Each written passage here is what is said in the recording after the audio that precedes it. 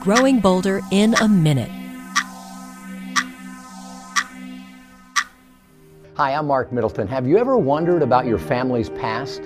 Joanie Schirm did, and when she discovered 400 letters in an old chest, she used them and the internet to discover the amazing story of her father's escape from Nazi-occupied Czechoslovakia and his journey to China, where he met her mother.